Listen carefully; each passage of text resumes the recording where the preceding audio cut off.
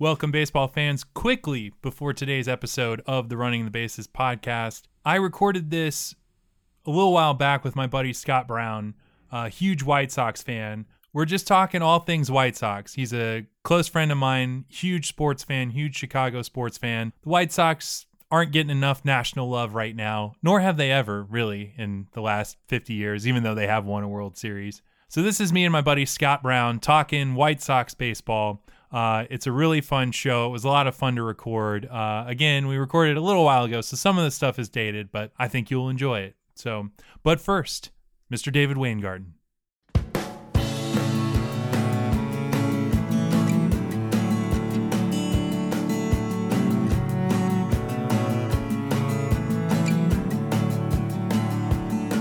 Welcome, baseball fans. It is time for the Running the Bases podcast. No Coach Bounds today. I am joined by my good friend, Scott Brown. Scott, this has been a long time in the works. Welcome to the show. Woo! Excited to be here. Hi, everybody. Let me just start it out with a little Harry Carey because he was ours first. Hey, everyone. Welcome to the... What is this? What's a podcast? Harry, it's like a radio show, but it's Hey, did I ever tell you about the time when I was down on Wacker Boulevard and what are you doing? Don't touch my mic. Sorry, Harry. I just had to adjust it just a wee bit. Scott, for those who don't know, and now you know, you are you live in Atlanta by way of LA, but from Chicago, lifelong sports Chicago guy, lifelong fan of the White Sox. Southside represent. Southside represent. You are the lone White Sox fan that I know, but that most people know. Yeah, but true and true throughout. So we're going to talk all things White Sox on the podcast today. Yeah, for those of you who don't know, the White Sox are Chicago's other baseball team. We are a professional Major League Baseball team. And you actually play in the city of Chicago. We play in the city of Chicago. So when the White Sox win championships, it counts towards championships within the city of Chicago. Apparently only on the south side, and ESPN doesn't count them, but we count them. And in the record books, it's counted. We are an actual team. Do you feel like ESPN now gets that or no? No, not at all. Not at all. We are the redheaded stepchild of Chicago sports. Well, let's start there. So again, you grew up in Chicago. How does one become a White Sox fan and not a Cubs fan? Here's how it breaks down. It breaks down regionally, but it also breaks down ethnicity-wise. I was born on the south side. I grew up on the south side. Cubs were on the north side. The White Sox are a south side team. They were closer to me than the Cubs were. If you're a minority, the Sox are kind of your team. African Americans, Hispanics mostly live on the south suburbs, south side of the Chicago, south suburbs. So that's going to be the team you root for. If you're white, you Caucasian, you mostly root for the Cubs because the Cubs are on the north side, which are mostly white suburbs. So that's how it kind of breaks down.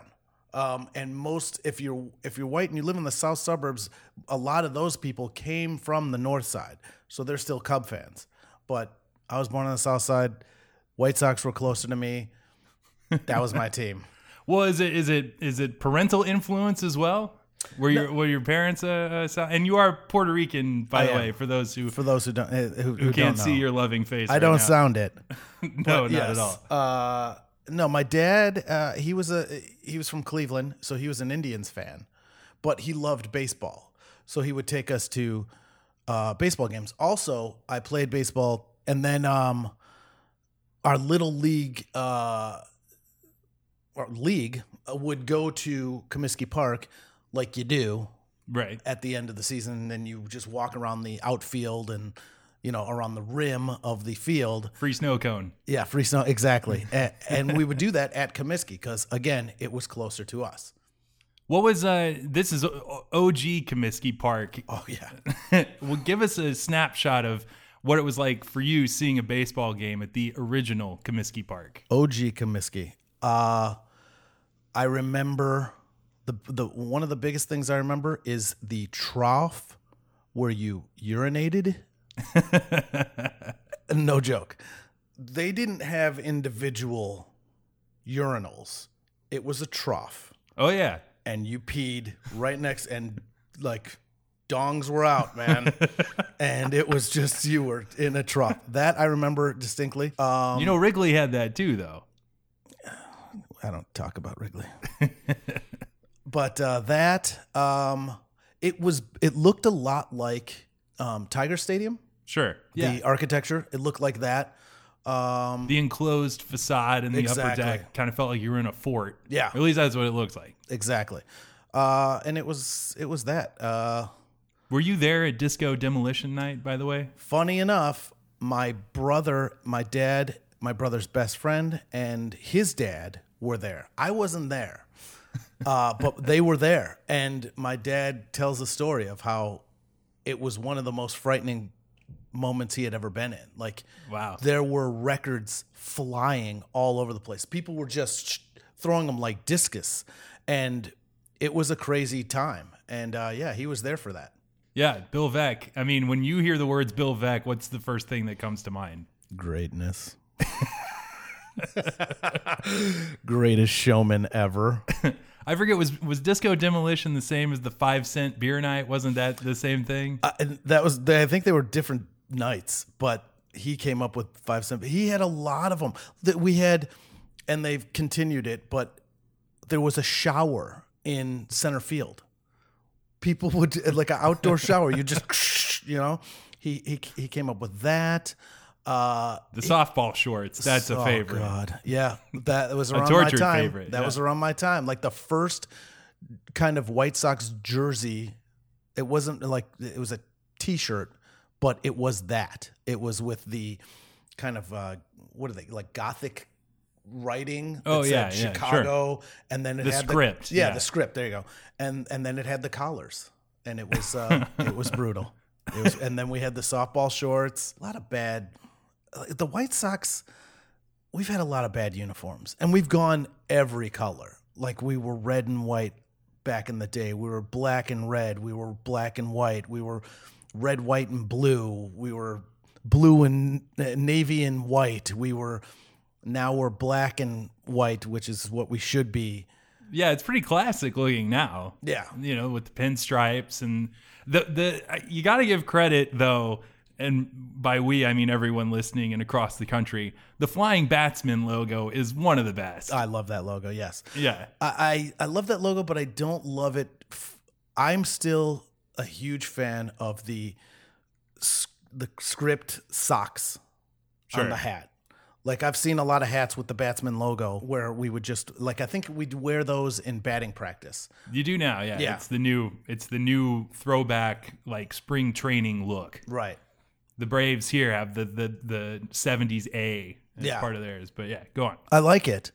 But I'm a big fan of the socks with like that I can't even describe, I don't know, like Gothic script socks hat.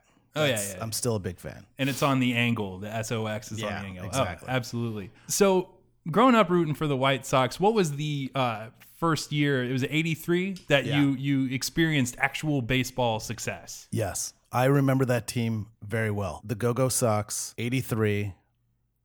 Awful uniforms again. The red, white, and blues with the number on the pants. Just the block lettering across the jerseys. They're not great. They're great for throwbacks, though, every once in a while. But again, great team. That team. Tony La Russa managed. Tony La Russa managed.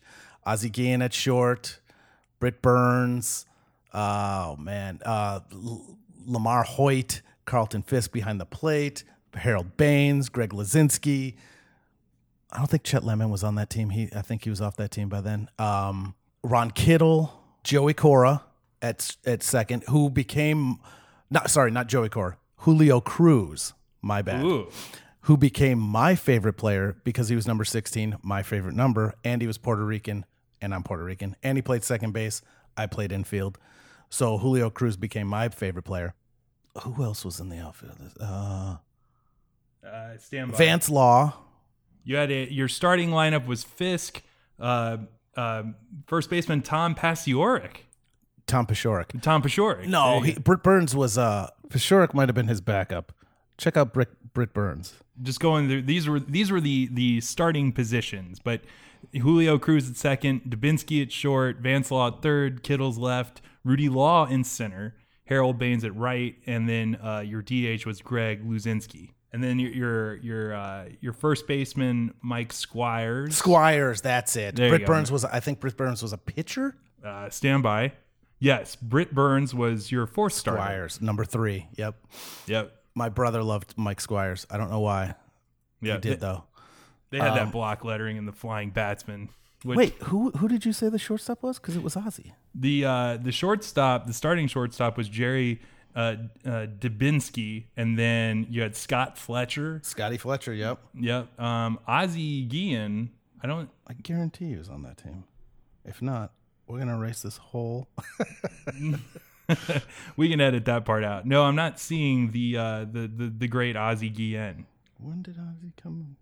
1985. Guillen comes in 1985. All right, so with that 83 team, they go and they lose in the league championship series. But did you feel like describe Chicago in general as the White Sox are succeeding that year? Had no idea. Zero idea. You go to restaurants and on the schoolyard, no one's talking about. No, not a peep. Did you feel like there was some sort of national attention for the first time? No, zero. Here's the thing: what it's like to be a White Sox fan. So a friend of mine was talking to me about what's it like, and I said, here's what it's like. I went to this was 2 years ago. I went to a souvenir shop in Chicago. There's hundreds of them on Michigan Avenue. And I went in there and I looked on the wall. It's a long, long wall. And half of the wall was Cubs stuff. Cubs gear, Cubs everything. Then a great portion of it was Bears. Huge portion of it was Blackhawks. The White Sox and the Chicago Fire shared a small portion of the wall. Shared it. We are on par with the MLS team. That's how bad, and that's exactly what it's like to be a fan. Cubs get all the love. 2016, yay, we won and even before they won the World Series, it was always a Cub town. They were the lovable losers. People, they had day games. Guys went to those games to get drunk. It was a bar that happened to have a baseball field in the middle of it. Right. And famously so. Yeah. For so many decades. And Comiskey wasn't that. It was like every other baseball field around. And we're just the redheaded stepchild of Chicago.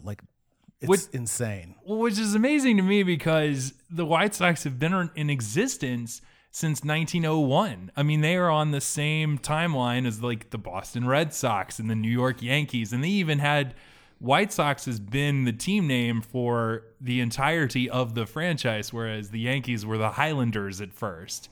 And they actually were Baltimore before that. But it's good that you share space with the Chicago Fire. That's really nice. Yeah, equal space with the Chicago Fire. You left out the Bulls in that description of that. They had a bigger space. Yeah. And that was with D Rose on the mend and no shot at winning a championship. They still had more space than the White Sox. Let me ask you this. So late 80s. Yeah. A certain individual who hails from Georgia stepped up to the plate. You may remember him as the Big Hurt. His given name, Frank Thomas. Lovely man. Beautiful man. Beautiful really. man. Describe the Frank Thomas experience, because at that point, I felt like the White Sox were a national team because of Frank. And then shortly thereafter, Bo Jackson comes over. Now it's like they felt established. They felt like a power at that point. Well, so from an outsider's perspective. I mean, I had Frank Thomas starting lineup figures and, coveted his baseball card when it came through the booster pack. So I think he came in what, like 89, 90? 89, 90, yeah. So that was also the time that we built the new stadium. Correct. So New Comiskey, which it was for like a year or two, it was just New Comiskey, which was a great name. We're going to get to the current name a little later on. God, I have that. I hope not. I have that in the rundown. We don't have to. I think we'll we probably will. run out of time before we get to that. But anyway. It's the middle of the afternoon. You don't have anything to do. Oh, look at the time. So New Comiskey, it came at the same time as the Big Hurt. So there was a lot of excitement around both. Then he turned out to be a once-in-a-generation player. Unbelievable. His stats for the first, I think, like 8 years of his career are unparalleled. Like, he was putting up 300 batting average, I think over 25 or 30 home runs, 100 RBIs, 100 walks, and what was the other thing? Well, back-to-back MVPs, top 10 in the MVP for 7 years straight. Yeah. Yeah. He was Once a in a generation. freak of nature. Huge guy. And I don't like Dave Winfield was a big guy, but he didn't have the bulk of Hurt. I'd never seen a guy who looked like a linebacker or a tight end. I mean, he played tight end at Auburn, but I've never seen a guy that big play baseball. Yeah. Oh, yeah. He was truly the Big Hurt. And what not a on sweet steroids, by the way. Not on steroids. Thank you. Bye.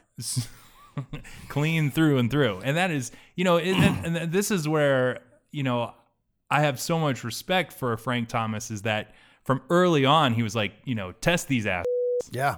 or a-holes. Sorry. Come on. See Come the on, effect Doc. that you have here? Yeah. There's occasionally kids listening, so I try to be on my best behavior. But at any rate, Frank Thomas was early and often saying, you need to test these guys. They are not on the level. And that's why his numbers are, if you adjust for the steroid era inflation, even more incredible. Even more impressive. Yeah. Yeah. And going from 1993, and I'd even forgotten this, he's a rookie in 1990. In 1991, he finished his third in the MVP voting. Yeah. And a Silver Slugger at that. But here's He owned the Silver Slugger, I think, at first base. I think he owned it for. Was he Gold Glove too? No. No, he was not. It's a little lagging in the No. in the glove department. Yeah. But starting in 1992, or I'm sorry, starting in 91, 32, 24, 41, 38, 40, 40, 35, 29, then beset by a little bit of injury. RBIs 109, 115, 128, 101, 111. I mean, one of the greatest 7-year stretches of any player in the history of baseball. Yeah. And completely deserved first ballot Hall of Famer. Yeah. Could hit with power, definitely.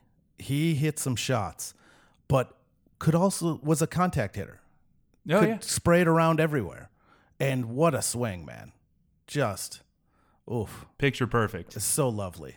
And, man, I would not want a comebacker off of that guy. Jeez. You also wouldn't want to throw one high and tight and have him Oh, no. stare you down No, at the. He's a huge guy, and he could do a lot. He could run. He was. It was like watching something you'd never seen before. He was a marvel. He was a marvel, and he put the White Sox. He was the superstar that actually put the White Sox on the map.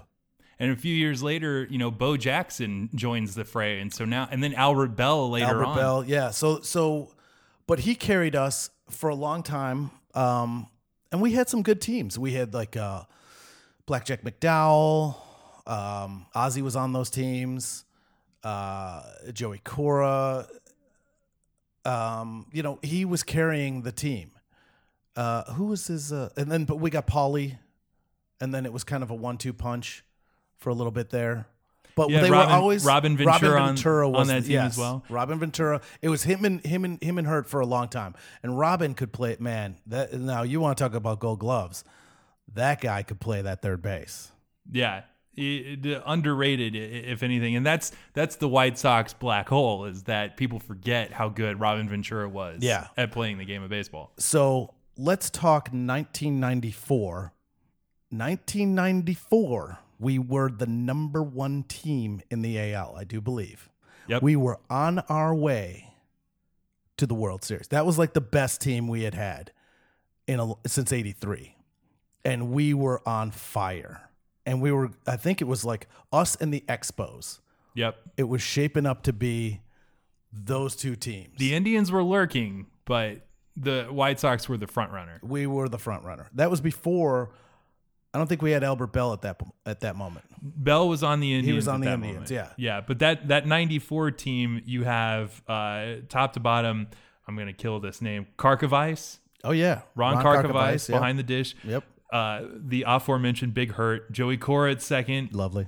Guillen at short, Ventura at third, Hall of Famer Tim Raines Absolutely, in left field, The Rock, Lance Johnson in center, One Dog, Darren Jack, DJ, who became a broadcaster, and then Julio Franco, the ageless wonder. The ageless wonder. Yeah, we still never knew his age. I think he's still playing.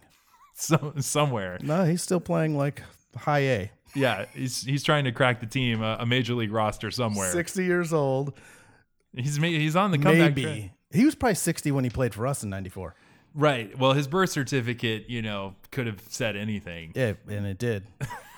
It did. I remember Julio Franco had a very beloved tenure right here in Atlanta. And he had one of the greatest at-bats I've ever seen in 2004 against Kyle Farnsworth and the Chicago Cubs. And he won that at-bat, I'll have you know. Farnsworth was at the time top dog reliever throwing triple digits before everybody was throwing triple digits. Mm-hmm. And man, Franco fought him off 15 pitches deep and then roped a double. It was amazing. Much love for Julio Franco. Julio Franco, the ageless wonder. But then the strike happens. Happened. What explains the fall off the immediate next year, and then it's the Indians' world for the next. It became the Indians' world. I think injuries. I'd have to. As you remember it, though. As I remember it, injuries. And are you still? This is 94, 95. Are you still living in Chicago? At this point, during this big run, I am actually in. I'm in college, in Chicago, taking in a few games here and there.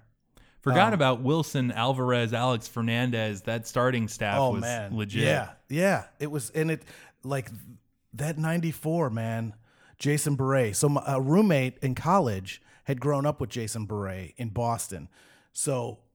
We got tickets to go see Jason pitch one time, and that was really cool. But yeah, Jim Abbott, one-handed pitcher. Yep. He was on that staff.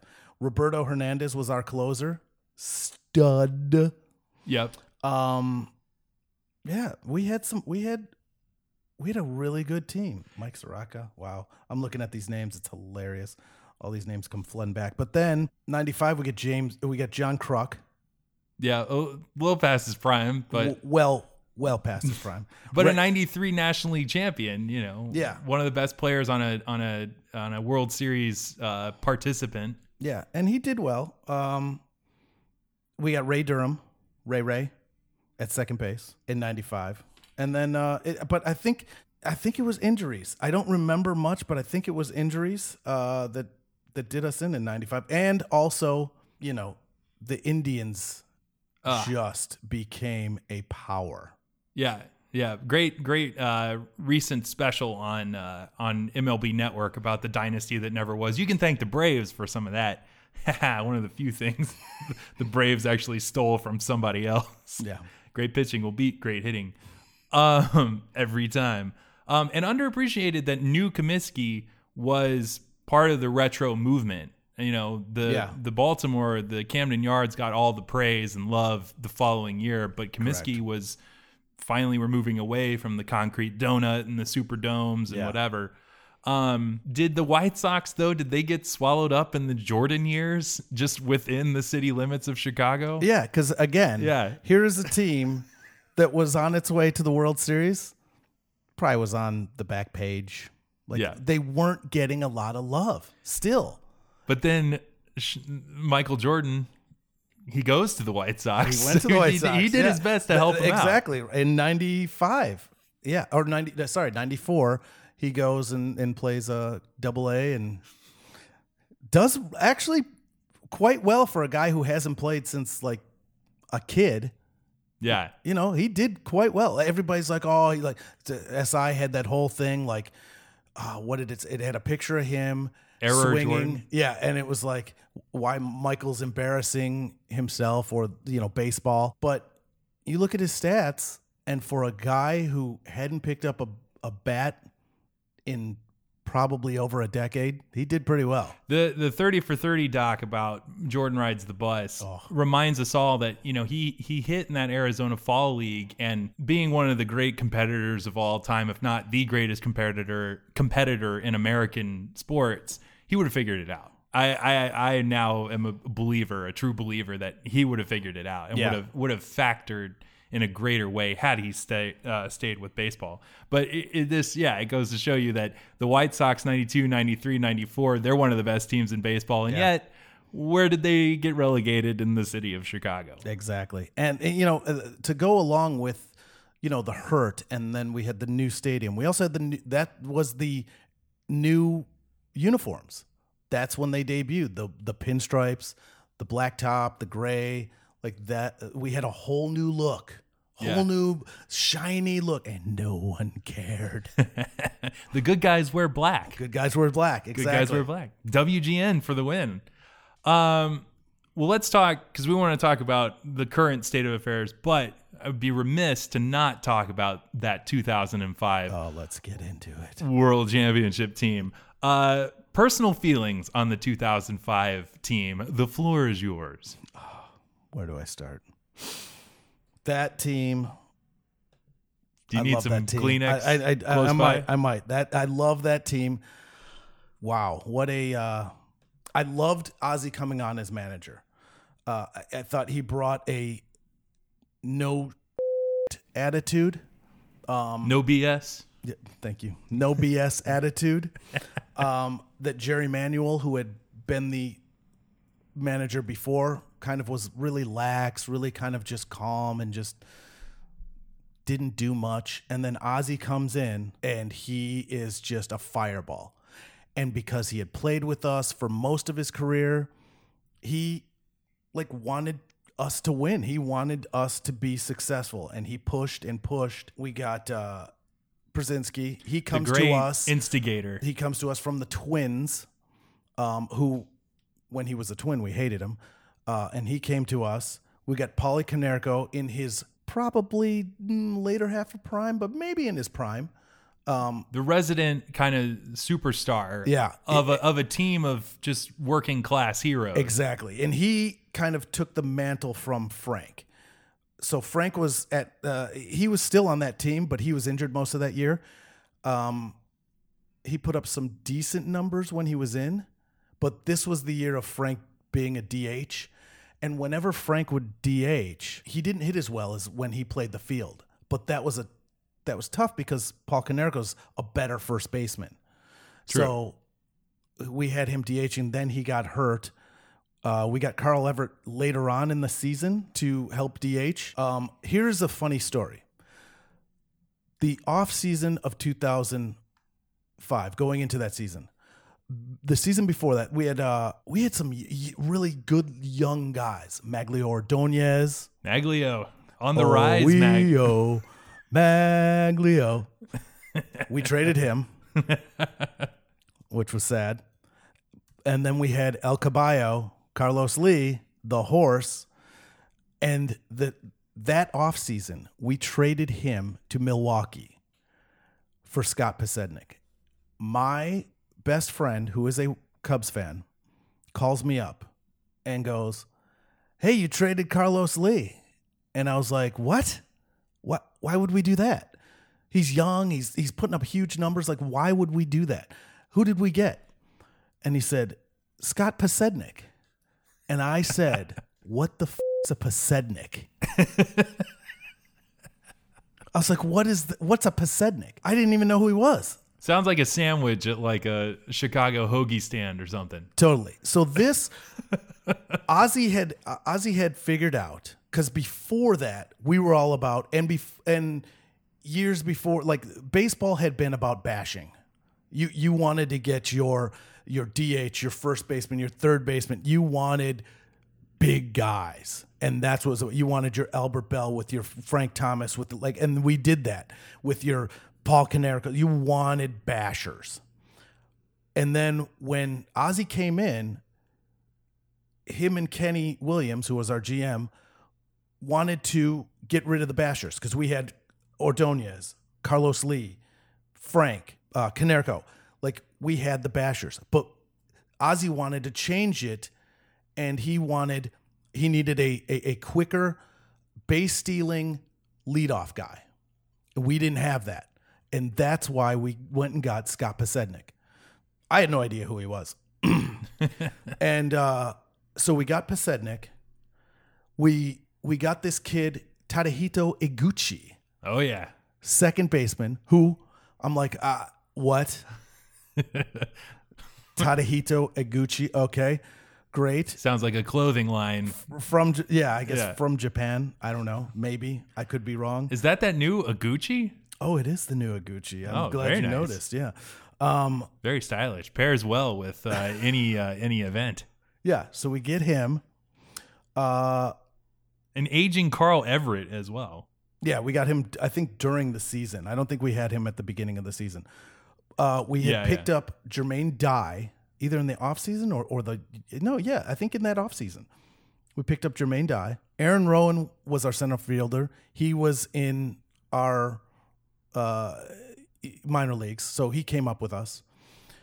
Joe Creedy, again, came up with us. He was turning into a great third baseman, like defensively stellar. He was on Ventura's level and could hit.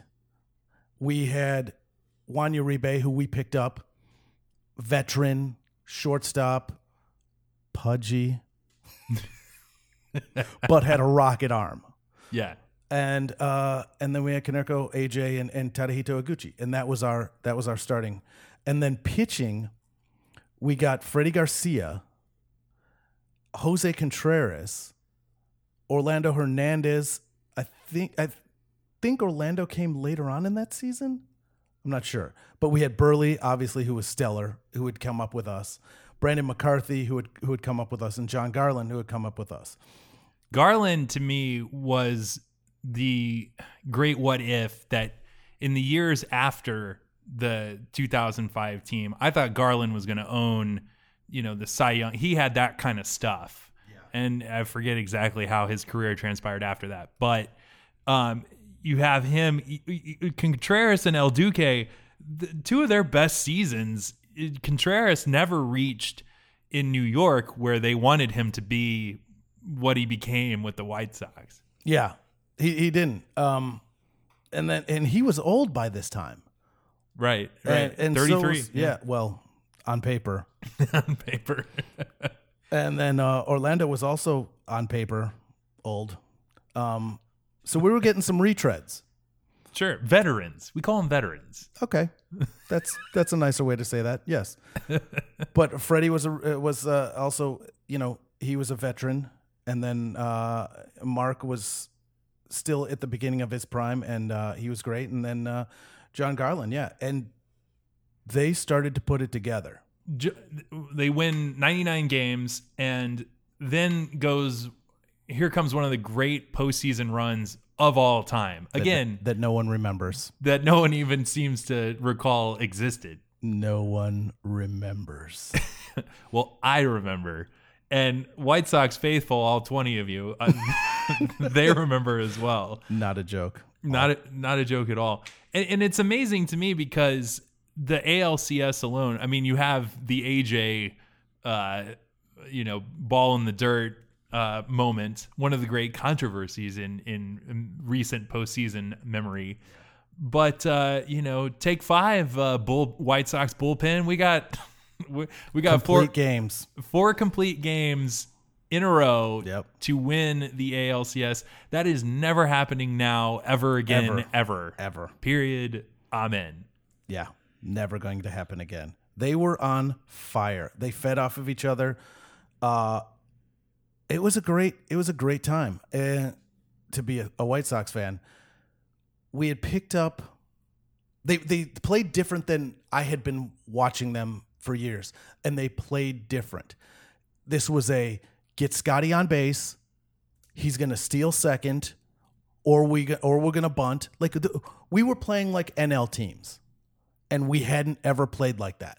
Throwback. Yeah. True throwback baseball. Yep. It was great to watch. Get a guy on, bunt him over to second, or he's going to steal it. Get him in scoring position.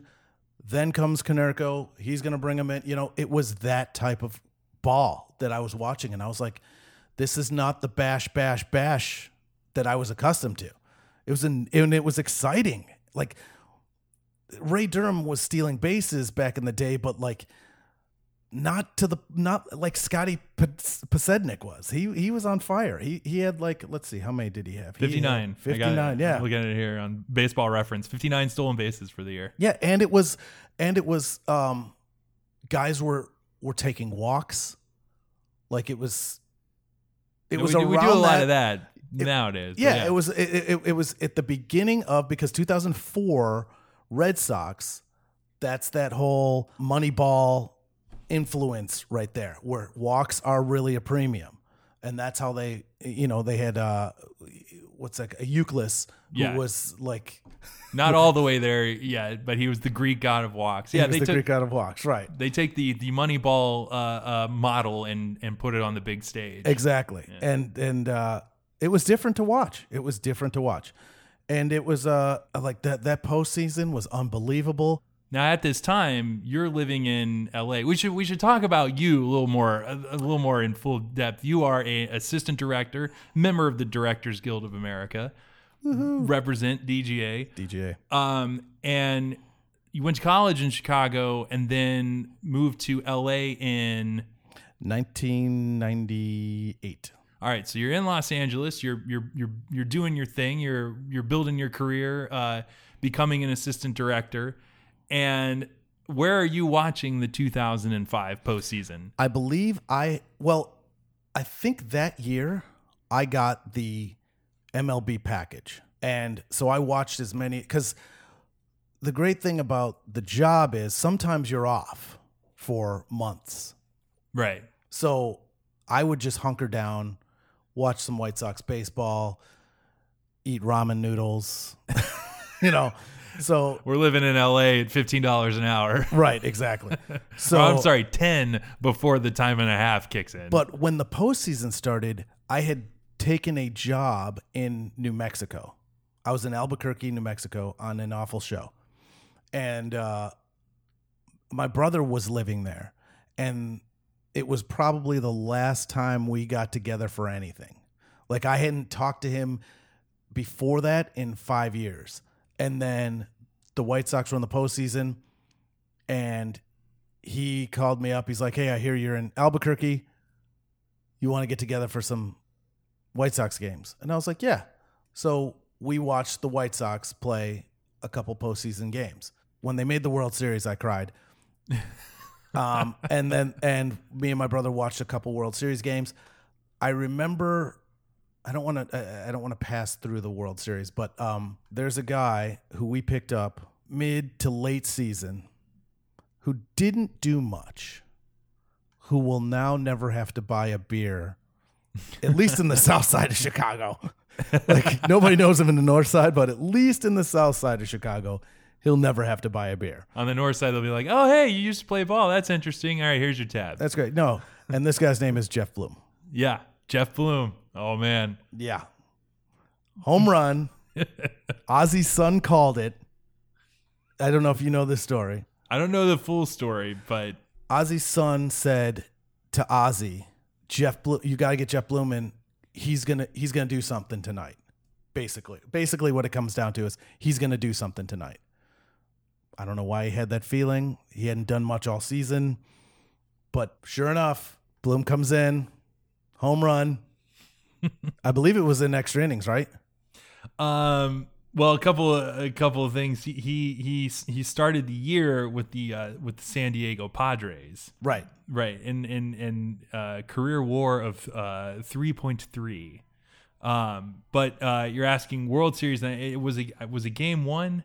No, I think it was This was the infamous game 3. Yeah. Yeah. In the 14 inning thriller in Manila. That thing was just So let's get this right. Yep. It was game 3. This is the infamous 14 inning thriller. Again, the 2005 World Series, though it was a 4-0 sweep, that was an intense World Series. I mean, the game's decided by a combined, I think it's 4 runs. Yeah. But yeah, Jeff Bloom, top of the 14th inning, hits a home run to break the tie. Yeah. And Ozzy's son called it. Amazing. And who had heard of Jeff Bloom? He was acquired via trade from the Padres early in the season. There to seemingly late in the season is when Yeah. we got him. And his official stats for the playoffs: 1 at bat, 1 hit, 1 home run, one shining moment. one shining podcast. Yeah, that was his moment. And now on the south side of Chicago, he doesn't have to buy a beer. Well, and interesting as well that in all of the storylines of that season and that postseason, who should hit the great walk-off home run in the World Series? Scott Pasednik. Very good. What's a Pasednik, you ask? What's a Pasednik? Who had, I think, if I'm not wrong, I think he only had maybe 1 home run all season. No home runs. No during home the runs. season. That's Yeah. right. No home. That's what made it even better. 0 home runs for the season. And here he comes in the World Series and hits one of the great walk-off home runs of all time. Yeah. Unbelievable. Jermaine Dye was phenomenal. Love Jermaine Dye. He had a great stint in Atlanta as well. I was a fan before it was cool. Yeah, we got him from the A's, I think. Yep. His 2001 getting injured going into that World Series or going into that postseason is what many feel derailed the Athletics in that year. He was that integral to that particular team. That made sense, right? Yeah, I think so. Yeah, Jermaine Dye, one of the key elements of the 2001 A's when he went down in that postseason. Many pundits said that's why they couldn't finish the deal. Yeah, he had a great World Series. He was MVP of the World Series. But also, throughout the season, you can't not bring up Bobby Jenks. The great thing about it was whenever Ozzy would call for the bullpen, he would come out, and instead of usually, tapping the left arm for the lefty or the right arm for the righty, Ozzy would come out and he would spread his arms like, give me the fat, tall guy. He'd do that. He'd go fat and tall, and then Bobby would come running out. And it was awesome. It was awesome. See, this is the shame of it all. A lot of great personality on this team. Oh, tons of personality. You had Aaron Rowan, who was like the blue collar, like really down in the dirt type of player who would run into fences, and Lenny Dykstra without all the craziness off the field. there you go. And then AJ getting into fights with Cubs, which I loved. Like just that guy, that under the skin guy, but could back it up, like could hit, could rope. Even keeled, kind of like Paulie Konerko, lead by example guy. And then their manager is just all over the place. Like Ozzy's just out there, and he really ignited that team. Yeah, and he took a lot of the fire, from press coverage and whatnot. He was the outrageous one, so that the team could just do their business. Right, exactly. And that's something you don't see much at all. I mean, managers outside of maybe Joe Madden, like who's the most colorful manager you could think of right now? I'm thinking. Yeah. Yeah, that's how long it takes. Yeah. I couldn't even think of one. They're all seemingly, company Button up. men. Yeah, company men, exactly. But Yeah. then that got Ozzy into trouble when he went down to Miami. Sure. Yeah. Suddenly that mouth was writing checks that his body could not cash. I want to talk about Mark Burley real quick too. Please, one of my favorites. Again, this team was loaded with just favorite players, great ball players. Awesome. And could pick you off like that. The best pickoff move in baseball for probably his career. Like, was always tops in pickoff percentage. You couldn't steal against him. And he had such a great move. Quick. And the best thing about him was you could go to a game and an hour and a half later the game's over because he was straight to it, boy. You like he'd throw it, he'd pitch it in there, ball. He'd get the ball back and be ready to go. No, he's not. He's got places to be, things to do. He was not messing around. He and AJ only had one sign, which was the bring it hand. Yeah, exactly. Straight out of the Matrix. I think. Which is funny, like when people will talk about great pitchers of that era, I don't think he'll get mentioned, but he should.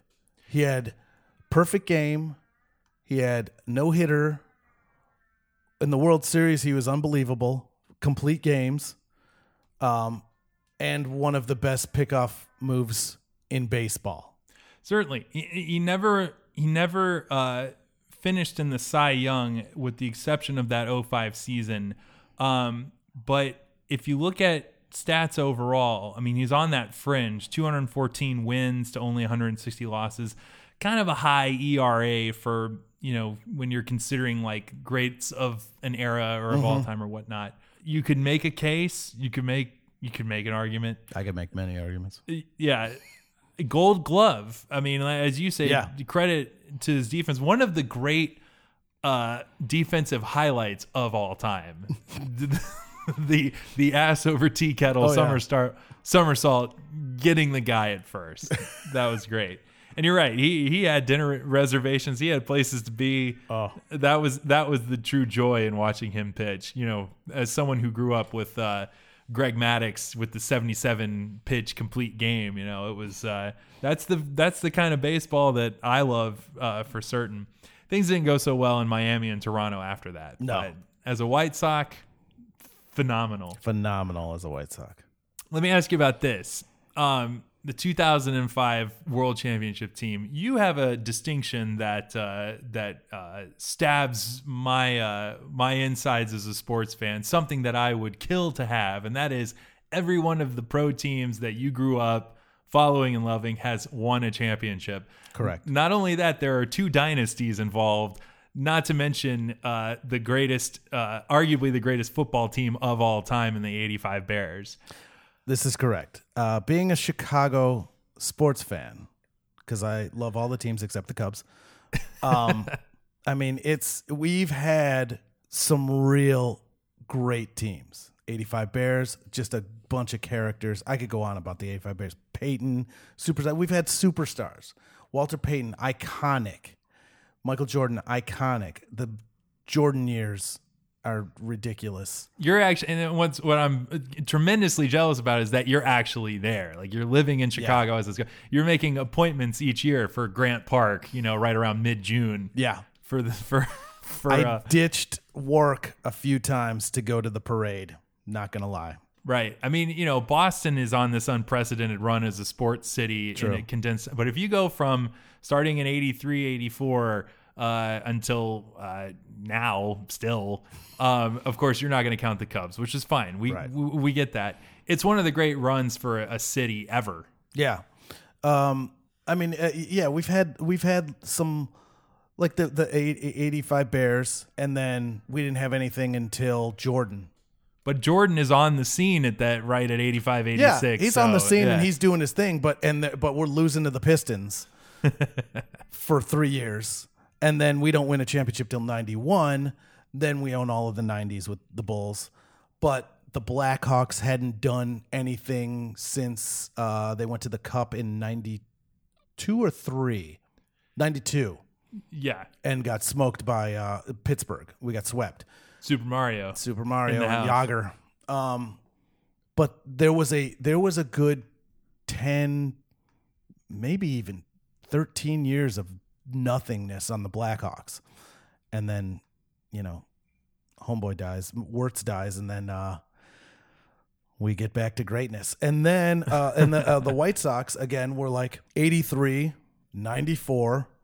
The 93 team wins the division. 93 team wins the division. Yeah. So there's era. the little pockets, and then 2005, and then that goes away quickly. So my question is, having seen all of this greatness for your tried and true teams, I mean, I've jumped on many a bandwagon in my time because when you grow up with teams like the Hawks and the Thrashers for 5 minutes, you try to find something to feel good about in the sports world. We did have the Braves. You had a whole decade of winning with the Braves. We did. We certainly did, and I am mindful of this, and those are the things. Forget that all the time. No, unfair. All right, go on. So my question, I lost my train of thought. Having seen the 85 Bears, the Jordan Bulls, this recent run with the Blackhawks, where does the 2005 White Sox rank in your personal, what am I trying to say here? Where would you rank that? Yeah. Of championship wins. So they're probably the team I have rooted for and loved the most. It's tough because when you're a Chicago fan, like you root for all, like the Bears. I have pictures of me when I was like 7 years old with Walter Payton jersey. I got pictures of me with White Sox hats. I got and t-shirts. My best friend Darren Larson and I used to go to Blackhawk games. His brother had season tickets, and Darren used to play hockey.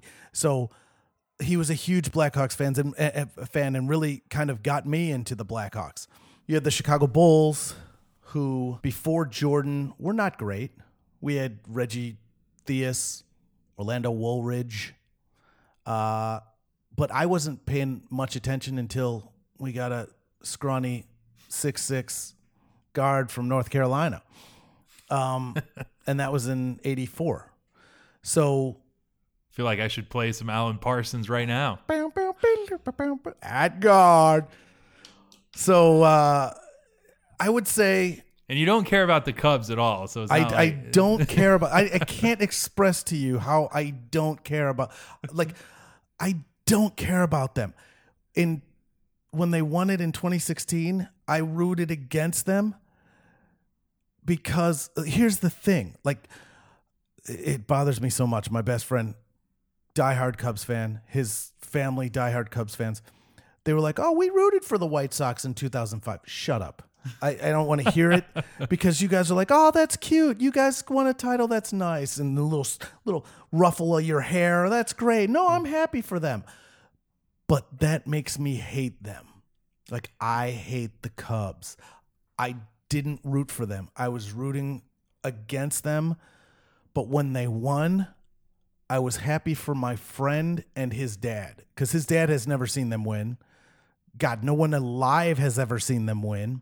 Yeah, but the same could have been said for the White Sox before 2005 because remember, they had their own curse. Did you have a name for that curse? No, we didn't have a cute little name. We didn't have the goat. We didn't have a curse of the goat. We didn't have a curse of the Bambino. By the way, like so the Red Sox win in 2004, and everybody's like, "Oh, the curse is over. The Bambino. Besides the Cubs, the longest curse." No. There was another team. There was another team that was suffering more than you that nobody cared about. Again, I think it's 84. Well, it was 1917, so it was 88 years. 88 years. That's right. The White Sox faithful went longer, pound for pound, than the Red Sox. Thank you. To see a title. Thank you. And again, it's the fact that the years of suffering didn't have the headline grabbing moments. You didn't have a Buckner behind the bag. No. Yeah, but so it's lost. It's lost in the relative conscious. You don't have the black cat running across in the ball going through Durham's legs, and you don't have the cute name. We don't have the lovable losers. We don't have the curse of the goat, the curse of the Bambino. We don't have, it just. It was the curse of the Black Sox. It's just a curse of being on the South side. That 1990 team tried to ruin baseball. People would say it's the curse of Comiskey because the Black Sox, they threw the 1919 World Series, and then, so it was the curse of Comiskey because he didn't pay the players. Whatever. I mean, we made the World Series in 59. The original Go-Go White Sox. Yeah, and nobody remembers that. Like, there was nothing iconic about that. Well, there was a certain left-hander for the Dodgers that kind of stole the show for that World Series. But nobody would I don't even know if diehard White Sox fans knew we were in the World Series in 59.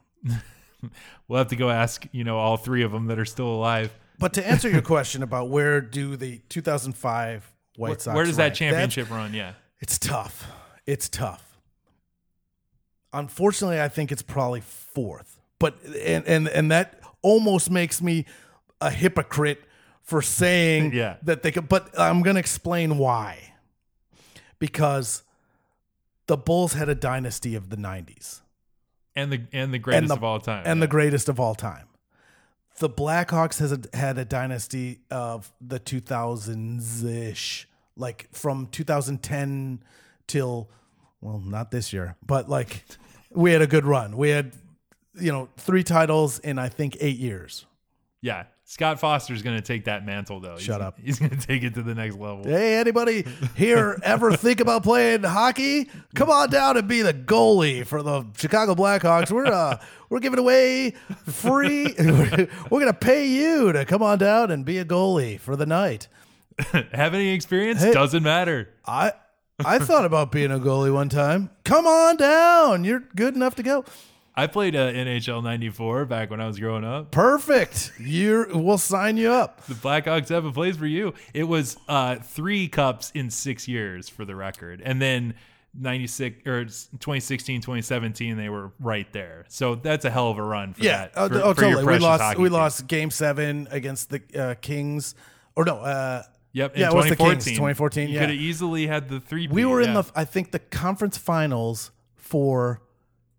If you go 7 years, I think we're in the conference finals for at least 5 to 6 of those years. Yeah, it's incredible for a hockey team. We had a great run. I don't know that it's over. It feels like it is because we didn't make the playoffs this year, but hopefully we'll reset. Anyway, to get back to the original question, so they were a dynasty. So it was a Blackhawks team that hadn't won since 1961 and hadn't been relevant in years. Hadn't been relevant. People had given up on the Blackhawks because of Bill Wirtz, who was the owner, who wouldn't show them on television because he thought there were only 20,000 Blackhawks fans. He's like, well, if I show them on television, nobody will come to the game. So he wouldn't broadcast Blackhawk games. And when he died is right when all of a sudden Rocky Wirtz, who is his son, inherits the team, and we drafted Taves in 2008, and then everything starts turning. We get Kane in 2009, and then we get Cups in 2010, 13, and 15. Shut up. So enough about them. Yeah, so again, back to the question. So that was another dynasty. So you got to kind of put, I put them there. And then you have the most iconic football team maybe ever. It's quite possible. I mean, no one talks about the Dolphins, that perfect season Dolphins, the way that they talk about the 85 Bears is its own thing. Yeah. No one's like the 72 Dolphins. No. Or the 2001 Ravens. I think the Ravens won 2000. Yeah. Whatever. I don't care. But anyway, so that you have the most iconic football team ever created. And then you have the 2000. They hold a special place in my heart. But they're not on the podium. But I don't know that they make it to the podium. Just because look at that. You get the Jordan Bulls, you got the Taves and Kane Blackhawks, and you get the Sweetness Bears. These are iconic teams. That's a tough nut to. That's tough to get in there. You're never allowed Shut up. to feel bad about a sports situation. Not true. Here, let me to touch back on difference between the White Sox and the Cubs. The White Sox also their stadium is in the hood. Right. Yeah. It's in the hood with a capital H. The Wrigley Field is in Wrigleyville. It's surrounded by nice apartments. Look, for as much as I hate the Cubs, Wrigley Field is kind of a cool thing. You get off the train, you walk a couple blocks, and boom, there's a stadium in the middle of this neighborhood. Like, there's not a lot of parking around. It's weird because it's different than any other stadium because it's in the middle of a neighborhood. Usually your stadiums are in like open space, usually they're in not great areas, but because the land's cheaper, but they're like, you could see them from the highway. You can see like this. It's not like that. Wrigley is just, you're walking around and then, there's Wrigley Field. Yeah. For those who've never been, it's as if it just appears out of the. Yeah. You take a left, there's a bunch of houses. You take a right, there's a baseball stadium. Yeah. And so, but that area is very white. That's where a lot of your college graduates from Notre Dame, U of I, UIC, Loyola, like they all live around there. Northwestern. And they all end up going to Cub games. And, it's that. Whereas Comiskey was in the hood and is still in the hood. And there's not much to do. There aren't bars around there. There's not restaurants around there. But in Wrigley, there's bars surrounding the stadium. And it's in the middle of a neighborhood. So you go there, you eat, you drink, you go to the game, you come out, you eat, you drink. You go to the White Sox game, you get there right before it starts, and then you leave directly after it's over. You ain't hanging around because you'll get mugged. Oh, God. So come on down to the White Sox, folks. Yeah. That is a ringing endorsement from one of their lifelong fans. But that was back in the day. Now they built, I think it was the Bacardi bar or something like that. They built a bar in the parking lot. But there's still not that, restaurants. It's still a not great area. It's still not in a great area, and you still don't hang out after. Well, let's talk about that element, the stadium element. First off, let's talk about this name. Guaranteed Rate Field. Ouch. It hurts to say. I will never call it that. What do you refer to it as? Well, I thought US Cellular kind of worked. You call it the cell phone. I remember when it was first called US Cellular, and my buddy just reamed me mercilessly. Rightfully so. Yeah, totally. Yeah. But it was the era of like you get, a progressive rate field, which was the Indians, and like everybody was getting naming rights. So US Cellular was a regional mobile cell phone company, and finally it was cool because we'd call it the Cell.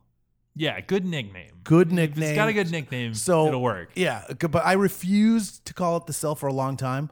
I called it Comiskey, New Comiskey. A lot of people do, but the Cell kind of stuck, and I was like, I can get behind the Cell. I can't get behind Guaranteed Rate Field. I don't know that there's a cool nickname for that. No, there isn't. And even a cool nickname for that still sucks. As you like to point out, the logo is a red arrow pointing down. That's not great. That doesn't inspire confidence that's not great. In the winning ways of a ball club. No.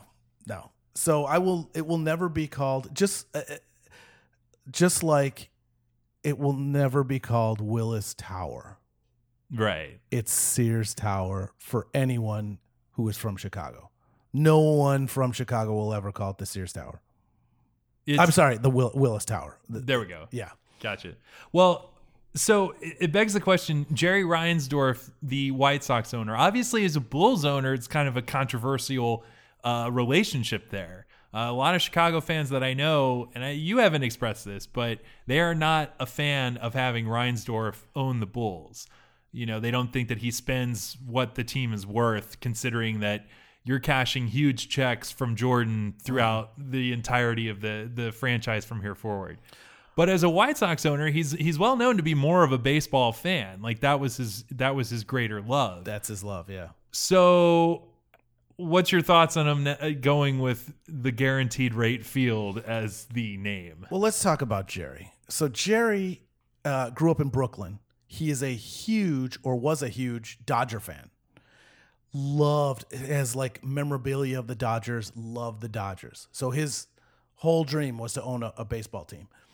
And he bought the White Sox from, I believe, Bill Veeck. And right about the time that they start building the new yard, I think. Yeah. Yeah. And, that's his love. And he owned the Bulls. He is partly, and I would say half, like maybe 60% responsible for breaking up the dynasty. He had put in charge Jerry Krause, who was our GM. This is the Bulls. This is the Bulls, sorry. For those following along at home, we're talking Bulls right now. We're talking Bulls right now. Jerry Krause was the GM of the Bulls, and Reinsdorf is a very loyal guy. So loyal that he named the Berto Center after one of the employees, I think who had passed away but had been with him for a long time. Very loyal guy, which is admirable. I like that. But when you're loyal to a guy who the players absolutely hate, Jerry Krause was a guy that the players could not stand. They called him Crumbs because he would eat something and have crumbs all over his suit, and so they called him Crumbs. They hated him. He was of the mind that ownership wins championships, not players. So Jordan and Pippen and Phil Jackson, and they all hated him. But Jerry would stay with him. Reinsdorf stayed with him. The last 3 championships, the 96, 97, 98, Jordan would only do 1-year contracts because he was forcing the hand. He was saying, I'm not signing unless you sign Scotty and Phil. So everybody was basically on a 1-year contract. I think Scotty might have been on at the end of his contract around there and maybe did like 2 1-year contracts, but he would be like, no, we're going to do a 1-year contract and I'm going to wait and make sure that you don't mess this up. And so that's how it worked from 96 to 98. And then Phil couldn't take Krause anymore. And Jordan and Pippen hated Krause, and Krause hated them and wanted to prove that he was the mastermind behind these championships, not Jordan, not Phil. So he was eager to dismantle this team and build a new team with, his picks and Ron Harper. Well, not Ron Harper, but like Eddie Curry and who's the guy from? He started with 2 high school kids. It was Eddie Curry, who was from Chicago. It was like the Twin Towers. And then, he's still playing in the league, and I can picture his face. Tyson Chandler. Oh, yeah. That's right. We had the young Bucks, the Twin Towers. He drafted them, and he was like, this is going to be my new team. Didn't work out. Not so much. Yeah, didn't work out. So he dismantled that team. So Reinsdorf, he backed him, so he's to blame for that. We could have probably had 2 to 3 more championships. Yeah, it's by all accounts. I mean, at least one, because as I had even forgotten that Jordan retired still the basketball season, the strike shortened season of was it 98, 99. Mm-hmm. He retired in 99 after the season had started. He was looking for a team. Again, props to The Ringer for doing a whole article about this. But same could be said for Kenny Williams on the baseball side of things. Reinsdorf loyal to a fault. Yeah. For Kenny, with the way that things played out with Frank, with the big hurt at the very end of his career. Ozzie. Yeah. Got into it with Ozzie. Those two couldn't figure it out, so Ozzie had to go. And Kenny was making bad picks. Like, you look at the bad trades. You look at the last 4 years of him being the GM, and I mean, we had the worst minor league system in the league, like for a good 4-year stretch. Not the case now, though. No. So let's talk 2018, the state of the White Sox. We're gonna play a game first without looking at your notes. Okay. Go through the diamond and tell me all of your starting position players. Okay. Would you like me to throw out the position? I got this. Catcher, Wilson Castillo. Correct. First base, Jose Uribe. Wrong. Now you're going back in time. Not Uribe. Sorry, Abreu. Sorry. That should be the gimme. That is the gimme. He's great. So first base, Jose Abreu. Yep. Second base is Sanchez. I'm surprised you got that. Eloy Sanchez, something like that. It is Yolmer. Yep. Yolmer Sanchez. But he's actually backing up this year because why is he backing up? The starting second baseman now is sorry. It's Yohan Moncada. Moncada. There you go. Yeah. All right, let me take this back. Super prospect. All right. We'll give you that. All right. So moving on. All right. So second base, Yohan Moncada. Now though, Sanchez backing him up. Oh, you know what? Sanchez plays third. Davidson. That's correct. Sanchez is at third. This is going great. This is awful. All right. Can I go back? You can go back. You can take that back. All right. Here we go. All right. Second base, super prospect, Yohan Moncada. Correct. That is a name. Shortstop, Anderson. Yep. Who is another super prospect. Yep. He just signed a very team-friendly contract a year ago. Very excited with him. Third base is Sanchez. I can't pronounce his first name. Yolmer. Thank you. That's fine.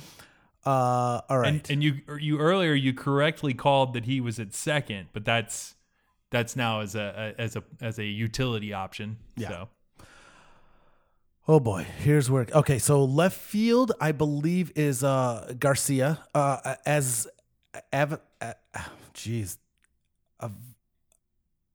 Avasale Garcia, right? Yes. Okay. Correct. The names, man. We're beyond the Tim Raines, Lance Johnson. Like, it's all Cubans now. All right, so Avasale Garcia. Center field is right now, I think it's what's this guy's name? Starts with a last name starts with an E. I'll give you that. God. I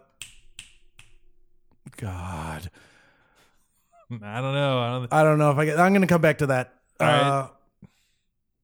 Right field. The Avasale is the starting right fielder. Oh, he's the right fielder? So we're looking for the left fielder. All right, looking for the left. Oh, left fielder. Give me a second. Take your time. I guarantee he's Cuban. Left fielder. Who is it? Give me a hint. Your starting left fielder, long last name starts with a D. Long last name starts with a D. We're going Wheel of Fortune style. There's 9 letters in the last name of your left fielder. Davidson doesn't play out there. No, he's our DH. Correct. That's good. We didn't cover that, so you got the DH with a D. I don't know. Goodness. I'm gonna have to buzz in. Go. Nicky Delmoncio. What? Or, I'm sorry, Delmonico. Nicky Delmonico. I don't believe he's our regular guy. But he is backed up by Leury Garcia, the second Garcia. The second Garcia. Yeah. And then, all right, so just looking for the center fielder now.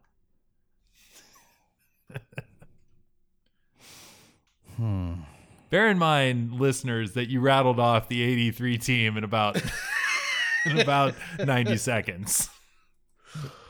2018 is a little bit harder. Here's the thing. All right, it's Engel.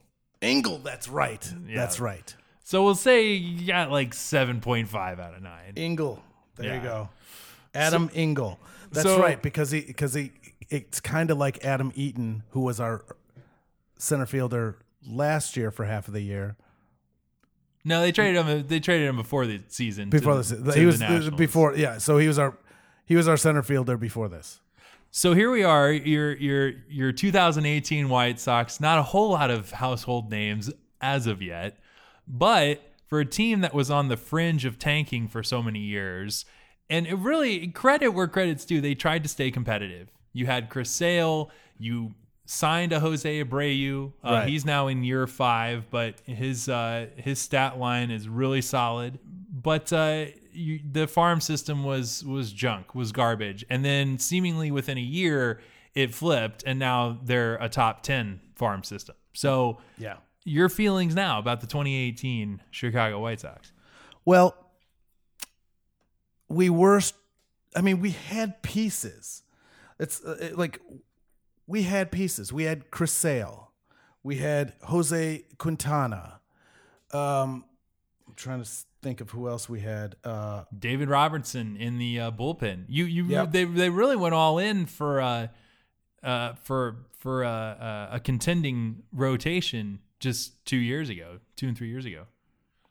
Remember back when Zach Duke, that was a prize name. That Didn't was a pan prize. out so well. Did not pan out as well as one had hoped. And of course, always banking high on Rondon at the back end in your bullpen, and now Joaquin Soria, who was a closer for a few years there in Seattle. I mean, they were trying to build a contending team. Right. We didn't want to tank. I think Kenny, who was still the manager at that point, didn't want to, because we just gotten Abreu, and we had some pieces. We got Todd Frazier. We went out and got Adam Eaton. Like, we were getting pieces. We got Melky Cabrera. We got Jimmy Rollins one time.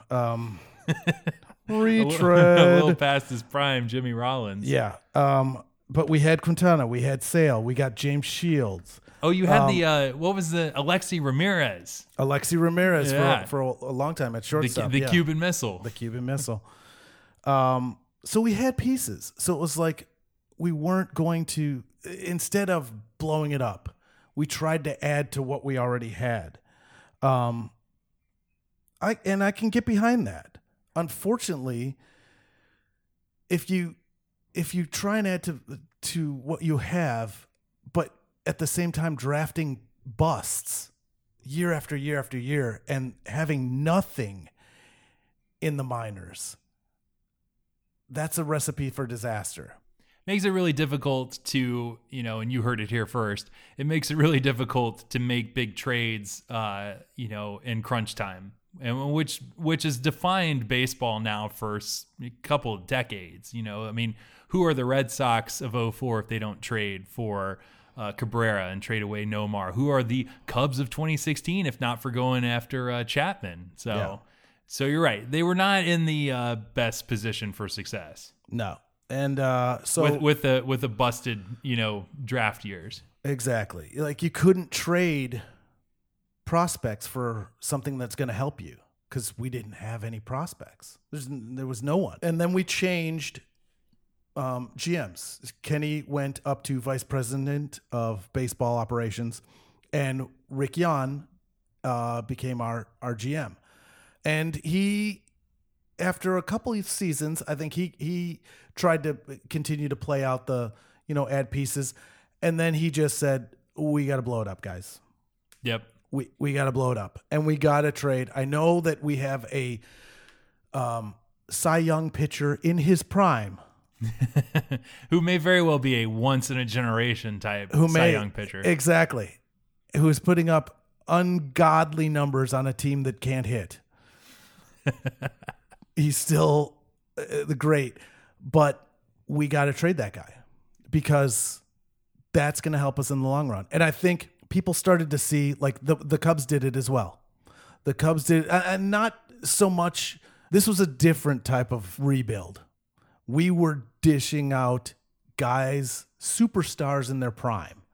Right. Not casting off guys and paying half of their salary so that they just, get off the team. Yeah. We were trading Chris Sale in his prime, once in a generation type pitcher, Cy Young Award winner in his prime. And we had to do that. And we had to trade away another center fielder in his prime, Adam Eaton. He was only with us a couple of years, and he was doing very well, and we had to let him go. And Quintana, who we actually, we had him and Sale come up through our minor league system, and he's a guy who for years had just 200 plus innings, was a workhorse, got 0 run production. Yeah. Had like a 500 record because if that, mostly probably like 10 and 15 seasons. Like he got no love from hitting. Like our offense, whenever he would pitch, it would just be like, all right, we're going to take a break. Amazing considering the slugging power on that team. Yeah. Yeah. But we couldn't hit when he pitched. It was insane. Again, he was in his prime. He had 3 years of over 200 innings. He was stud. So Rick was like, we got to blow it up, and we got to blow it up.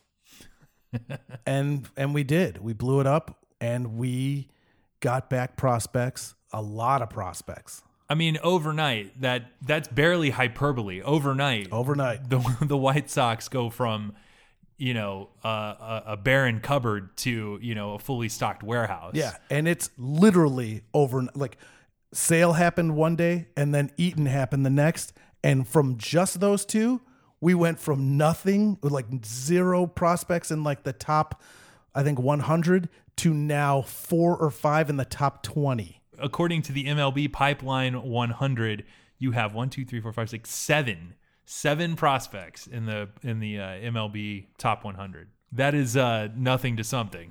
Yeah, that's 0 to 60 very fast. And really, it's 8 considering this is the first full year of Moncada. And you think about in this day and age, you look at what the Astros did last year, the Cubs before that. This is how championships are built now. Even the Yankees did this in minor. So that being said, who excites you the most? Kopech, who can throw 112. That's exciting. I don't know if there's a longevity there. One hopes. But that's exciting.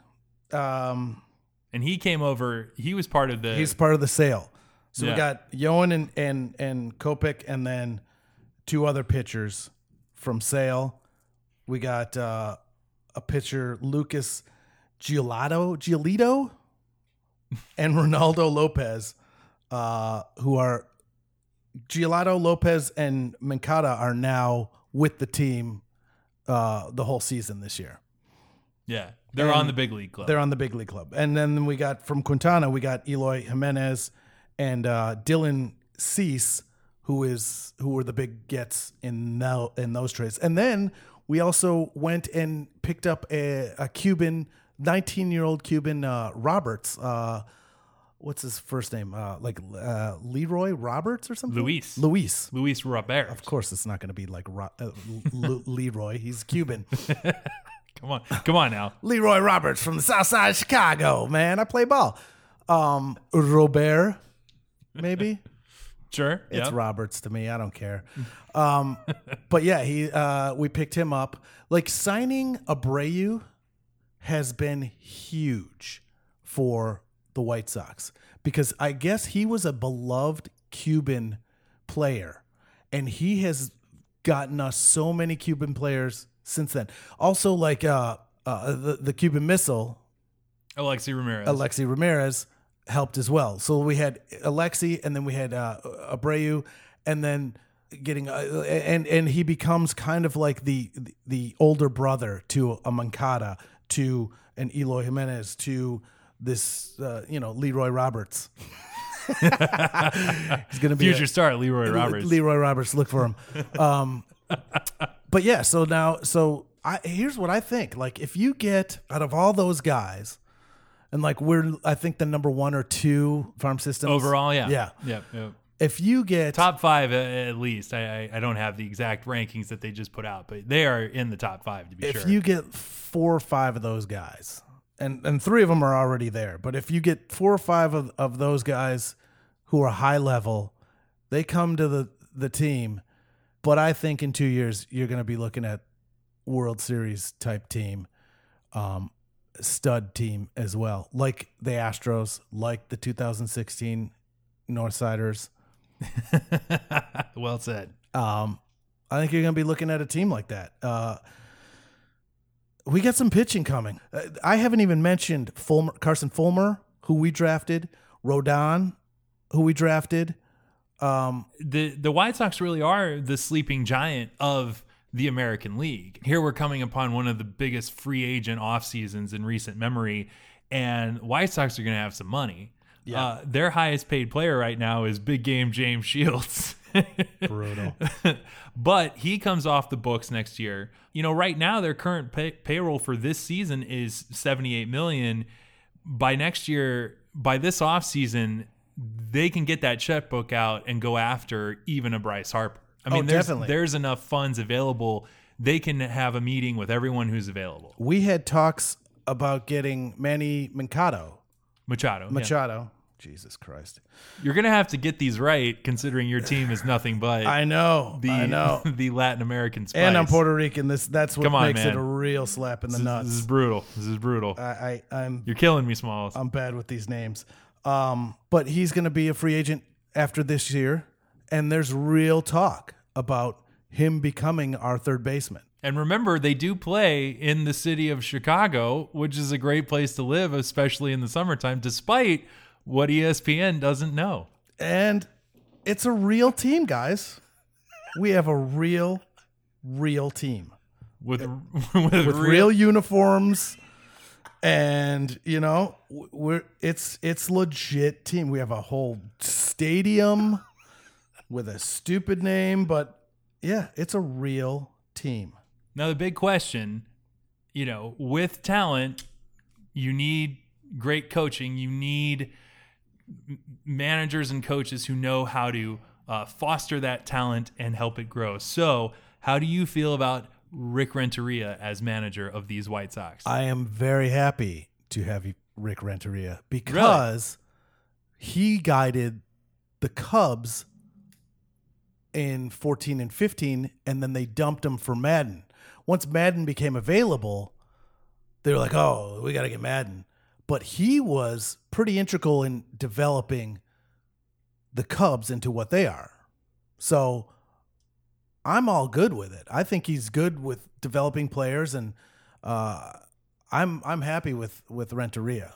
I'm fine with that. I don't need and he's a baseball guy. He's been around it for years. He played. Yeah, I mean, I think you have a lot to look forward to. You have a lot to feel good about. White Sox fans have a lot to feel good about. All 5 of us out there, we have a lot to look forward to.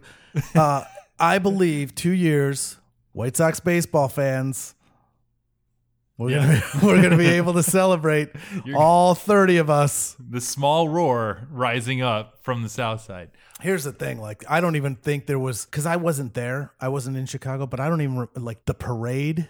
The championship parade. I know I watched it. I think I might have been the only one.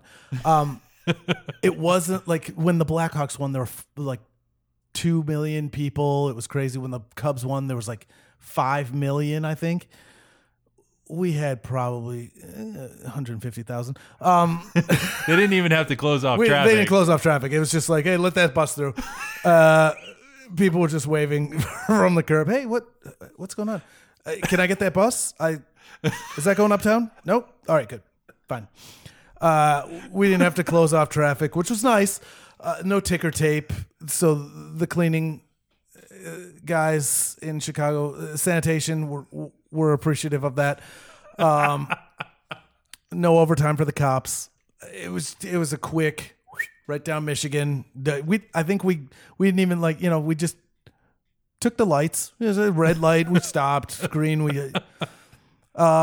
Yeah, it was fine. Most people kind of thought it was just a sightseeing tour bus anyway. They did. They thought it was a hop on, hop off. A lot of tourists were like, "Is this ours?" No. Why is everyone wearing a White Sox jersey in that? Actually, what jersey is that? Who is this team? What's he holding up? What's he holding up? Yeah, that's a nice trophy. Where'd y'all buy that from? Yeah, is there a souvenir shop? What's going on here? Yeah, we get no respect. ESPN treats us like poop. They forget that we won twice before the Cubs won. Yeah. Let me get you out of here on this. Coming into home, as we like to say on the Running the Bases podcast. You know that I have very strong opinions about the Braves' current new facility that they moved to only 20 years after Turner Field opened, where sort of my most treasured memories as a baseball fan took place. That said, talking about guaranteed rate field, the G rate, what would be the improvements that you would make, and would you be in favor of a battery type development being built around the Sox stadium? Change the name first and foremost. Yes, absolutely. And what would you change it to? Comiskey Park. Is there an acceptable corporate tie-in? Here's the thing, because Soldier Field is a historic monument, you can't have naming rights for it. So the Bears do Soldier Field presented by, I think it's Citibank. Sure. I would love to do something like that. Unfortunately, I don't think the company that puts their name to it would be down to go Comiskey Park presented by, because Comiskey Park, guaranteed rate, U.S. Cellular, is not a historic monument. That's why you can't do Wrigley Field. They can never change Wrigley Field. It's a historic monument. So it'd be great to go, this is Comiskey Park presented by Duracell. I don't know. But it's great. Would you consider it G-rate? No. I'll punch you in the face. So change the name first and foremost. I mean, anything. Change the name. They have done renovations to the park. The GRF? No. Stop calling it that. The GR Field? Nope. Come on, you want to say it. They've done reservations to the cell.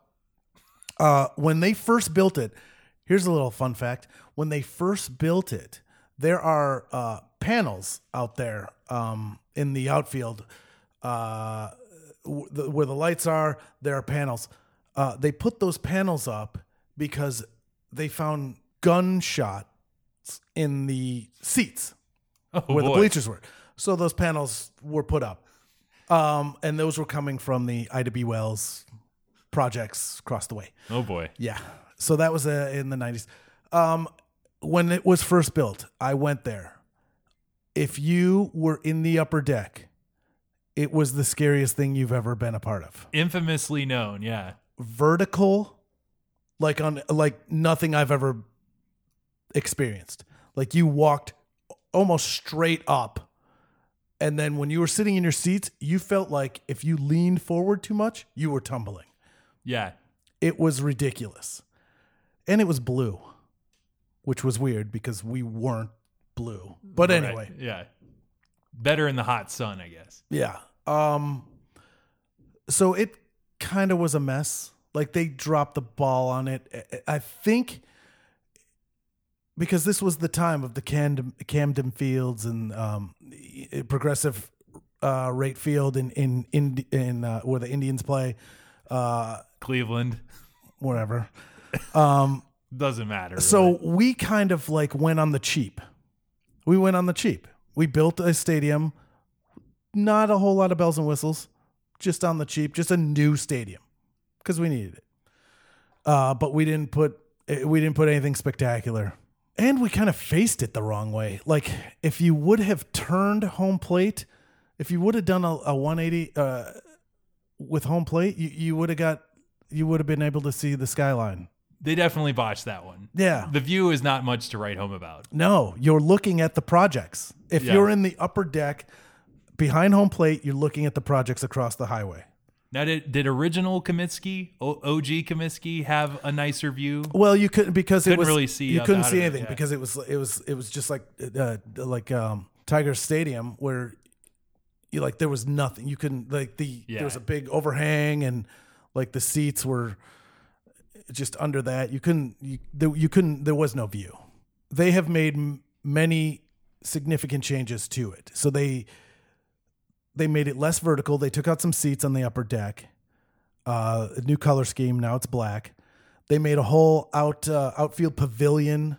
They put some ivy out there. They have the field level bar area, which is very cool. That's been replicated several times now, including here in Atlanta's new facility. Yeah, we got that. And I went last year, and it's nicer. It's a lot nicer. But that stadium / restaurant / LA Live, that's not going to work there. No, not at all. It's not going to work because it's a bad area. It's still a bad area. Now, the gentrification is starting to come that way, but not where Comiskey is. So it wouldn't work there.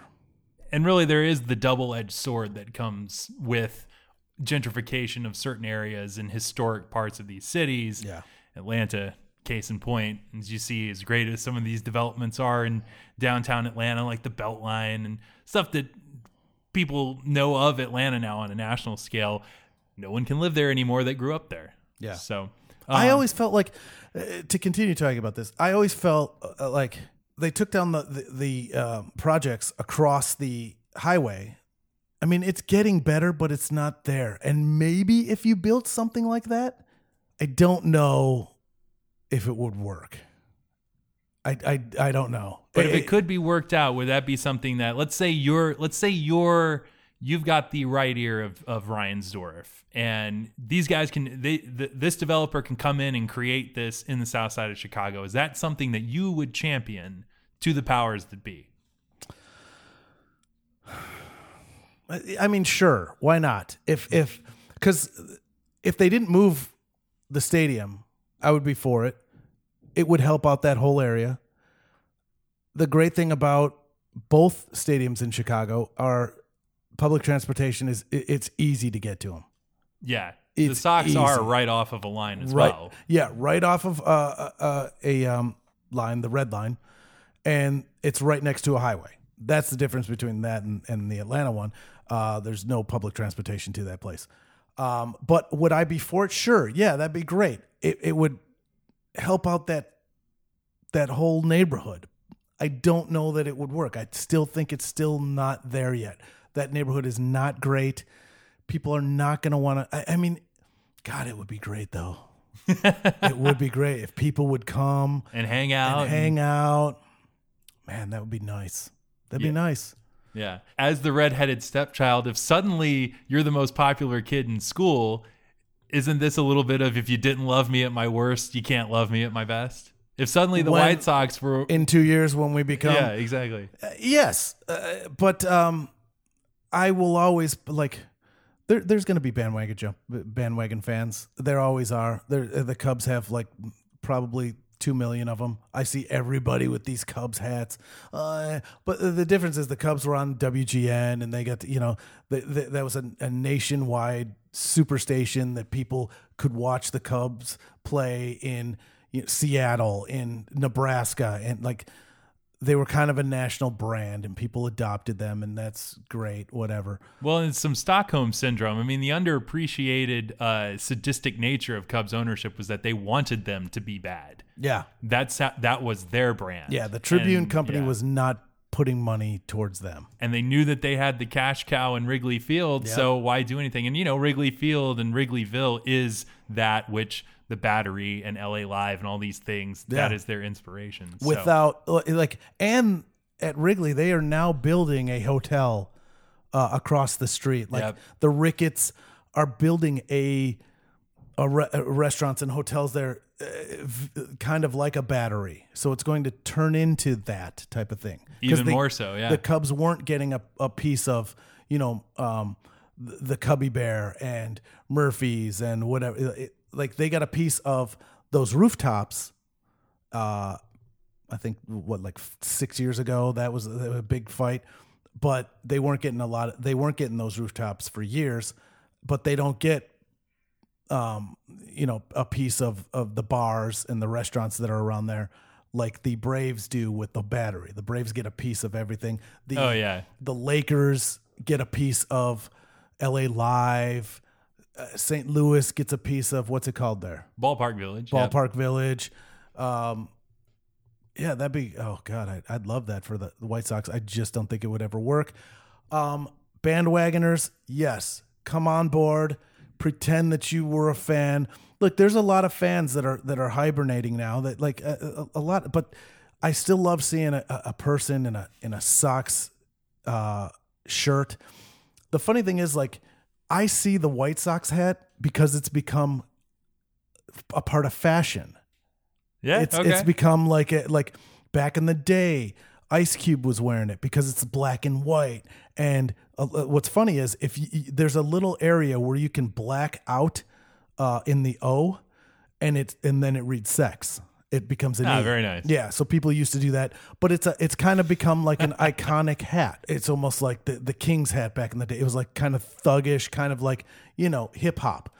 It's one of the few hats that actually spells out the name of the team. Right. Yeah. It's not just a letter or a logo. It is the word. But it's one of those hats where people will wear it and couldn't name a single person on the team. Yep. But you see like rappers wear it, and you see like athletes wear it. And what's funny is I was overseas recently.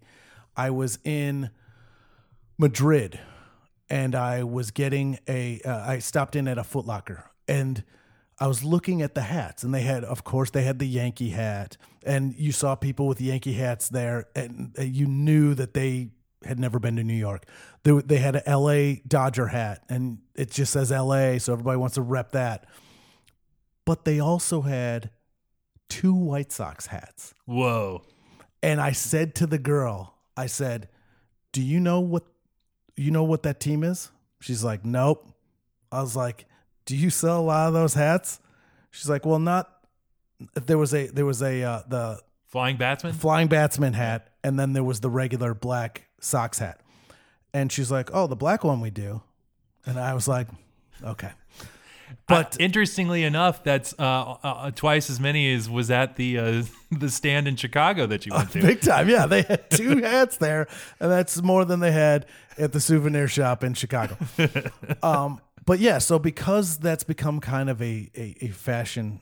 It's a look. They have a look. They have yeah. a brand and a look. Exactly. So because it's become a fashionable hat, you see people wear White Sox hats all the time, and I'm like, "Are you a fan?" Oh no, I've gotten that. There's a girl who does trivia here at Fido's. She wears a White Sox hat, and I was like, "Oh, White Sox fan?" She's like, "No, it was just a hat." So. Wow. Yeah. So, but not as much as Cub hats. But so when you see a person in a White Sox shirt, that's when you know. Oh, okay. So it's like a secret society. You it got really a is. handshake and everything. And there's so few of us.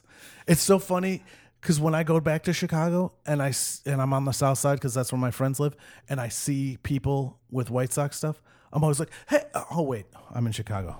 Like that, this isn't going to be cool. Like it's not unusual. Yeah, exactly. I don't have to go, "Hey, you're wearing a White Sox shirt." Yeah, I live in Chicago. So that's really the only place you see them. But I joke that there are 30 White Sox fans, but there is a sea of Southsiders who easily 65, 70. Yeah, I joke that it's 30. It's easily 70. There is a good, like, mass of us on the South Side who are just waiting for it. And when it happens, and it's just like Blackhawk fans, like they were diehard Blackhawk fans. And then when they won, all of a sudden there's 2 million of them. And now you go up to Chicago and it's Blackhawks everywhere. Like every kid has a jersey. Every car has a sticker. there are still a good number of White Sox fans in that South Side. When they start to win, you're going to see that stadium fill up. We're going to come back with vengeance, and there's going to be bandwagon fans. That's fine. Join it. But when I see you and I say, name a player on the 2005 World Series, and you can't, I'm going to ridicule you. But that's okay, because join the team now. That's fine. It's a good time to buy. Good time to buy right now. Buy right now, and then you can say, yeah, White Sox, 2019, 2020 World Series champs. Oh, man, I love this team. You're going to be calling ESPN every day as that World Series is going on. Going, guys, we won in 2005 too. Because they're probably going to say, they haven't won one since 1917. Yeah, if they acknowledge their existence at all. Will we see a Cubs-White Sox World Series in the near future, perhaps? If it happens... Yeah, what happens to the city if that happens? Implodes. It explodes. That would be phenomenal. Phenomenal. Because... Throw back to 1907, actually. Yeah, I don't... The last time it happened. I don't remember that. And I don't think it would be as big. I mean... It would be huge. That would be the greatest thing. I know when the Mets and the Yankees play, we've got history. The White Sox have been there from the giddy up. The Cubs have been there from the giddy up. We have history. That's why I think it would be bigger. Yeah, it would be. And, the flyover states, if you will, would get on board the way that they did not when we had that Subway Series in 2000. Yeah. Once you got south of the Hudson River, there wasn't as much casual interest in the New York Subway Series as they thought there would be. And you're right, White Sox have been there since the start of the American League. Cubs go back to the start of baseball, but whatever. You're not here to talk about the past.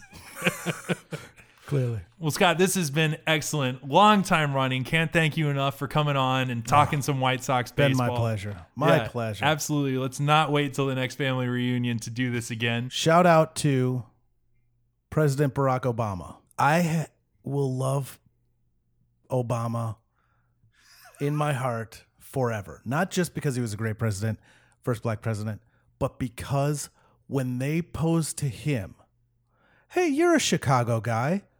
Which team do you root for? Cubs or White Sox? He didn't take the diplomatic, politically correct, I root for both teams. I'm a fan of both. No. He said White Sox. We were poo then. He said White Sox. First pitch at Nationals Park, White Sox hat. Oh yeah. And I'll give a little shout out to Richard Daley, mayor of Chicago for a long time. Also, diehard White Sox fan. Would not give the political correct, diehard White Sox fan. Props to him as well. There's so few of us. But being that there's so few, you have two of the highest profile of all time in the history of the United States. So that's pretty good. You can hang your hat on that. I'll take that. Jordan, he's a fan because he played. I don't know. And because Reinsdorf on the team, blah, blah, blah. But, I don't know if he was from birth. I doubt it. But whatever. We're going to rope him in. We're going to throw him on. I'll take it. We'll throw him on. Yep. And to Obama's credit, when asked why White Sox, he said, well, the Cubs, that's Wrigleyville, that's fun experience, but the White Sox, that's actual baseball. Boom. Drop the mic. Mic drop number 44. Thanks, Obama. Love you. A thank you to everyone who listens to the podcast, the Running the Bases podcast on SoundCloud or on iTunes. Follow us on Twitter and on Instagram at Running the Bases, at Running the Base on Twitter. Like us on Facebook. You can find all things Running the Bases at our website, runningthebases.com. Special shout out to David Weingarten. His album Truth Is, I Don't Know is available on iTunes. He has provided us with our intro and outro music for the Running the Bases podcast. So for Mr. Scott Brown, here live at the Metropolis in downtown Atlanta, Georgia, I am Tucker Wells. This is the Running the Bases podcast. Coming into home and we're safe. Scott, you have yourself a fantastic day. Thank you, good sir.